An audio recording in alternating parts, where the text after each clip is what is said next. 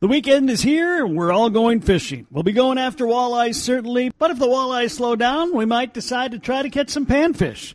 One of the goals of the Department of Natural Resources is to get big panfish back in Minnesota waters. They've got a task force and a plan in place. And one of the co-chairs is the Grand Rapids Area Fisheries Supervisor, Dave Weitzel. And today, he's got the details of that plan coming up. Thank God it's Friday, gonna cast out a line. The happy afternoon sun is flying oh so high. I'm a peaceful kind of guy, most usually, but I'm hunting all the fishes in the deep blue sea. Making sure my bait is all nice and stinky. Gonna add a little lead and make the bait go sinky. We can wait another day to do the patchwork laundry, 'cause now we going fishing on Bunyan Country. Welcome back to Fishin' Paul Bunyan Country, presented by Northland Fishing Tackle. Today on Fishin' Paul Bunyan Country, we are going to talk bluegill. In particular, we are going to talk the quest for big bluegills. And we have the co-chair of the Panfish Technical Committee, who is also the Grand Rapids Area Fisheries Supervisor, Dave Weitzel. And Dave, first of all, thanks for taking the time. Yeah, it's my pleasure. So, big bluegills, is that something near and dear to your heart? Personally, as an angler, it really is. I've always really enjoyed bluegill fishing. I think what I like best about it is the action. But to be honest with you, I grew up in an area that didn't have a lot of big bluegill. It was pretty rare to catch a sunfish over about 8 inches. And then when I had the opportunity to move to Grand Rapids and got to see some 9 and 10 inch bluegill, it really kind of changed my attitude about sunfish fishing. Yeah, I know. And as my kids were growing up, it was just one of those things. It was so easy to catch bluegills, keep them interested. And, didn't have to have a boat. Just there's so many little fishing piers on these small little lakes in this neck of the woods that you just go cast from there and catch bluegills. I'm a big fan of panfish and bluegill fishing. So this project that you're working on, I think, is a really important one for our area. As we get into this, first of all, let's go back to the beginning. I think we all understand why, but I'll let you say in your own words, why did we decide to do this? Yeah, and that's a great question. A lot of people might think that this initiative really started with the Department of Natural Resources, but the reality, it really came from a need that was identified by our various angling groups and stakeholders. So for a long time, we've kind of known that people are happy with the number of sunfish that they catch, but they're less happy with the size. And over the last 2 decades in particular, we've heard from a lot of anglers that have told us that, they used to catch these 8, 9, and 10-inch bluegills, and they just don't seem to be there anymore, and they miss having those opportunities to catch large sunfish. So back in 2015, we formed a Citizens Advisory Work Group, and that work group is made up of various different fishing interests from around the state. So we've got resort owners, we've got fishing guides, we've got folks that are just everyday anglers, that are on this committee, and we asked them to identify, kind of under this umbrella of panfish management, what was their number one concern? What was kind of the number one mission that they wanted to take on? And they identified bluegill size quality as their number one concern. So we worked with this group over a couple of years, really trying to understand what contributes to poor bluegill size quality, and what techniques could be applied to improve bluegill size quality. And we kind of learned that it really comes down to a harvest issue. When large bluegill are harvested, nature tends to replace those with an increasing number of small bluegill. So a lake's basically going to produce as many pounds of bluegill as biologically possible. If you go out and remove a big bluegill, that fish weight is most easily replaced with an equal number of fish weight of small fish through natural reproduction the next year. If you do that over a long enough period of time, before long, all these small fish are competing with each other, their growth rate suffers, they actually change their biology to spawn at an earlier age, and before long, you start to lose that growth potential. So we began to realize that regulation was really going to be needed if we were going to address this problem. Okay, so that was the starting point. What came next? Well, the next thing that we did was, first off, we wanted to look at our management history. What's been done in the past? What worked and what didn't work? And I was really surprised to learn that our bluegill management is really different than a lot of other species. So basically, in Minnesota, we've been regulating fish harvest using limits going back to at least the 1920s. For most species, those limits were very liberal, and over time they've become more and more restrictive as there's been more pressure put on our fisheries resources, which makes sense. However, when I looked at a couple species, bluegill and crappie in particular, I found kind of the opposite was true. Those regulations were actually more restrictive once upon a time and became less restrictive as time went on. So as an example, if we go back to the 1930s during the Great Depression, I was very surprised to learn that the bluegill limit was 15 fish per day, and there was a closed season that included most of the winter through early summer. So it seemed like at that point in time, people seemed to understand that, bluegill couldn't handle a whole lot of harvest. If you fast forward to about the 1950s, that's when we started to see some big changes in our regulations. In 1954, the limit was 30, and it was changed to year-round fishing. And that's when we start to see size quality really begin to decline in some of these data sets. By 2003, anglers were telling DNR that, hey, we need to be more restrictive with bluegill harvest. So the limit was changed from 30 to 20.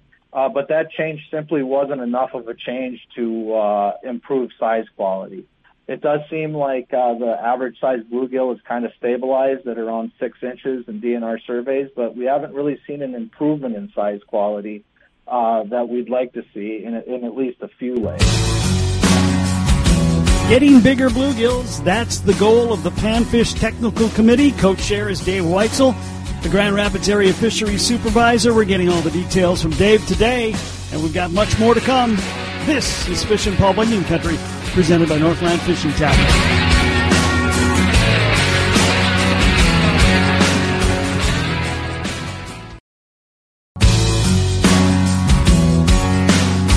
Fishin' Paul Bunyan Country, presented by Northland Fishing Tackle. I'm Kev Jackson, and my guest is Dave Weitzel. He is the area supervisor out of the Grand Rapids Fisheries Office, but he is also the co-chair of the Panfish Technical Committee, whose goal is to get big bluegills back in Minnesota. And after analyzing things, the next step was to come up with practical ideas. So then the next step was to look at, how would we approach regulations? And the Panfish Work Group asked us to look at the potential for just doing a statewide limit reduction. That seemed to be simple. It seemed to make sense. But when we started looking at these bluegill populations, we began to realize that not all lakes have the right ingredients to grow large bluegill. So it really didn't make a ton of sense to reduce the limit on a lake that wasn't going to grow large bluegill regardless. We really started to understand the lakes that had the best size potential, and thought maybe a better approach would be to identify those lakes and then work with the public to see which lakes are socially most acceptable to have a reduced limit. And we focused on 5 and 10 fish bag limits because they've been tried on about 60 lakes statewide, and we've been able to document success using those limits. So that kind of led us to develop this Quality Bluegill Initiative, in which biologists have identified the lakes with the best biological potential to benefit from a regulation. But with that being said, those regulations will only be applied to lakes that are socially popular.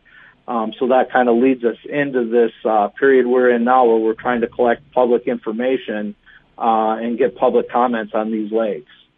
So how many lakes are we looking at right now? Well, I think statewide we've identified about 160 lakes that we think would benefit from increased regulations. Some of those lakes we want to have a little bit better pre-regulation information on. So they're not all being proposed at one time, but I think the current list of proposals for public review this year, and these would be lakes that the regulation would go into effect next spring, I think we're looking at about 120 lakes. So it's a significant number of lakes. It's, 2 times greater than what's out there right now for for lakes with special bluegill regulations. And the process we're in now, as I understand it, signs will be posted at these lakes accesses this summer to get comments from people. I presume there will be some meetings and things like that as well. That's what we're working toward, and that's very much the typical process. However, we understand that not everybody can make it to a meeting, so we're trying to come up with some creative solutions to really increase that outreach. And one thing that we're really working hard on would be an online-based survey. I don't think we're quite ready to roll it out yet, but in the coming weeks or months, we're really hoping to be able to roll out a website that folks can go to and then fill out this short questionnaire telling us a couple things. First off, what do you think of this concept in general? And then secondly, tell us about the specific lakes that have been proposed. What do you support on these lakes? And then maybe a little bit about why you support it, or maybe you're opposed to it. We want to hear those comments too. Okay. And you started working on this when? The work group was formed in 2015. I think it's been probably about the last 16 months that we've really been focused on kind of an individual lake management approach. Okay. Was there much jockeying back and forth, or was there general consensus on what works? I think there was a fair amount of consensus after enough information had been gathered. I think the statewide limit change was a popular concept with some stakeholders and certainly among our Panfish Citizens Advisory Work Group. But we really wanted to verify that popularity with a larger audience, so we partnered with the University of Minnesota on a mail-in survey. So people that buy fishing licenses, were randomly selected to participate in this survey. And what we found out is that there were more people that were comfortable with a lake-by-lake management approach than a statewide change. In fact, the statewide concept was rather unpopular, but the lake-wide approach seemed to be a much more popular option. I think once we had that bit of information, it became much easier to kind of focus on what would become the Quality Bluegill Initiative. As successful as slot limits have been for other species, it seems to me that'd be an awfully tough one to try to enforce on panfish. It is, and that's something that we looked at, but the size range is so narrow that a size-based option just didn't seem like it made sense at this point. There are some size-based options that we want to investigate moving forward, but they haven't been tried yet. So in the future, hopefully within the next 5 years, we are hoping to try a measurement-based approach that would only allow you to keep so many fish over a certain size. But it would probably be on a limited number of lakes in a well-designed scientific research type study. And then if that seems to have some potential, it's something that we could look at down the road for broader application. But for now, we're focusing on the 5 and 10 fish limits because, like I say, we've got about 60 lakes in the state that have had those limits in place for a while now. We were able to look at lakes that have had that regulation in place for at least a decade and start to draw some conclusions. So basically, on lakes with a 10-fish limit, it seemed like size quality had been maintained, which is good news. But I think what's really exciting is the lakes with the 5-fish limit, we actually saw some improvement. In fact, on average, our fish were nearly an inch longer, and on average, they were about a year older, which means that those fish are staying in the lake longer and they're growing to a larger size. So we were pretty excited to learn how successful those 5-fish limits in particular had been. We'll wrap it up with Dave Weitzel next. This is Fishin' Paul Bunyan Country, presented by Northland Fishing Tackle, celebrating our 30th year. Dave Weitzel, my guest. He's the area fisheries supervisor out of the Grand Rapids office and co-chair of the Minnesota Panfish Technical Committee. Their goal is to put together a plan to bring big bluegills back to Minnesota. I've seen a number of lakes in the immediate Bemidji area. Pine Moosh is probably example number one. I think Black Duck is another one that has seen some really nice bluegill sizes in the last several years with a 5-fish limit. Yep, yeah, and we've got several examples over in Grand Rapids, too. Bass Lake and Grave Lake have had a regulation on for over 15 years now. It's still a place where, we sample bluegill up to 11 inches. The lakes, Bass Lake in particular, gets a lot of fishing pressure, and yet it still produces these large bluegill. So it shows that the concept works. The other thing that's interesting, and I get it because I like to eat sunfish like many Minnesotans do. And when I first heard of this concept, I thought, man, 5 bluegill, that's not very many. But what we've learned is once people start being able to enjoy these larger quality bluegill, and they realize that 5 larger bluegill makes a pretty good meal, they tend to change their attitude a little bit. Mm-hmm. So of those 60 lakes that I mentioned, 30 of them have gone through a formal review. So the regulation was in place for at least a decade, and then we held public input meetings to ask the public whether or not they thought the regulation worked. Should we keep the regulation or should we drop it? In every case, the public told us, no, you need to keep these regulations. They really work.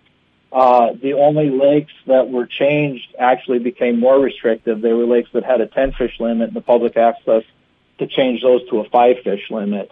And I hear the same thing from some of our resort owners. Initially there's a lot of concern that, boy, if we go with a reduced limit, that could really negatively impact business. And that's something that DNR is very sensitive to. We want to explore those things. But what I hear from resorts that are on lakes that have had that limit in place for a couple of years, they're telling us that business is the best it's ever been. They're gaining customers that are looking for this quality bluegill experience. So they think it's been a very good thing, and generally speaking, support from our resort owners has been very good. Okay. Well, it's called the Panfish Technical Committee. We've been talking specifically bluegills. Is there a purview beyond bluegills with this committee, or is it strictly a bluegill deal? Well, I think the focus has been on bluegill, and we really wanted to get a good initiative off the ground before we change our focus. But we're also hearing a lot of concern from our crappie anglers.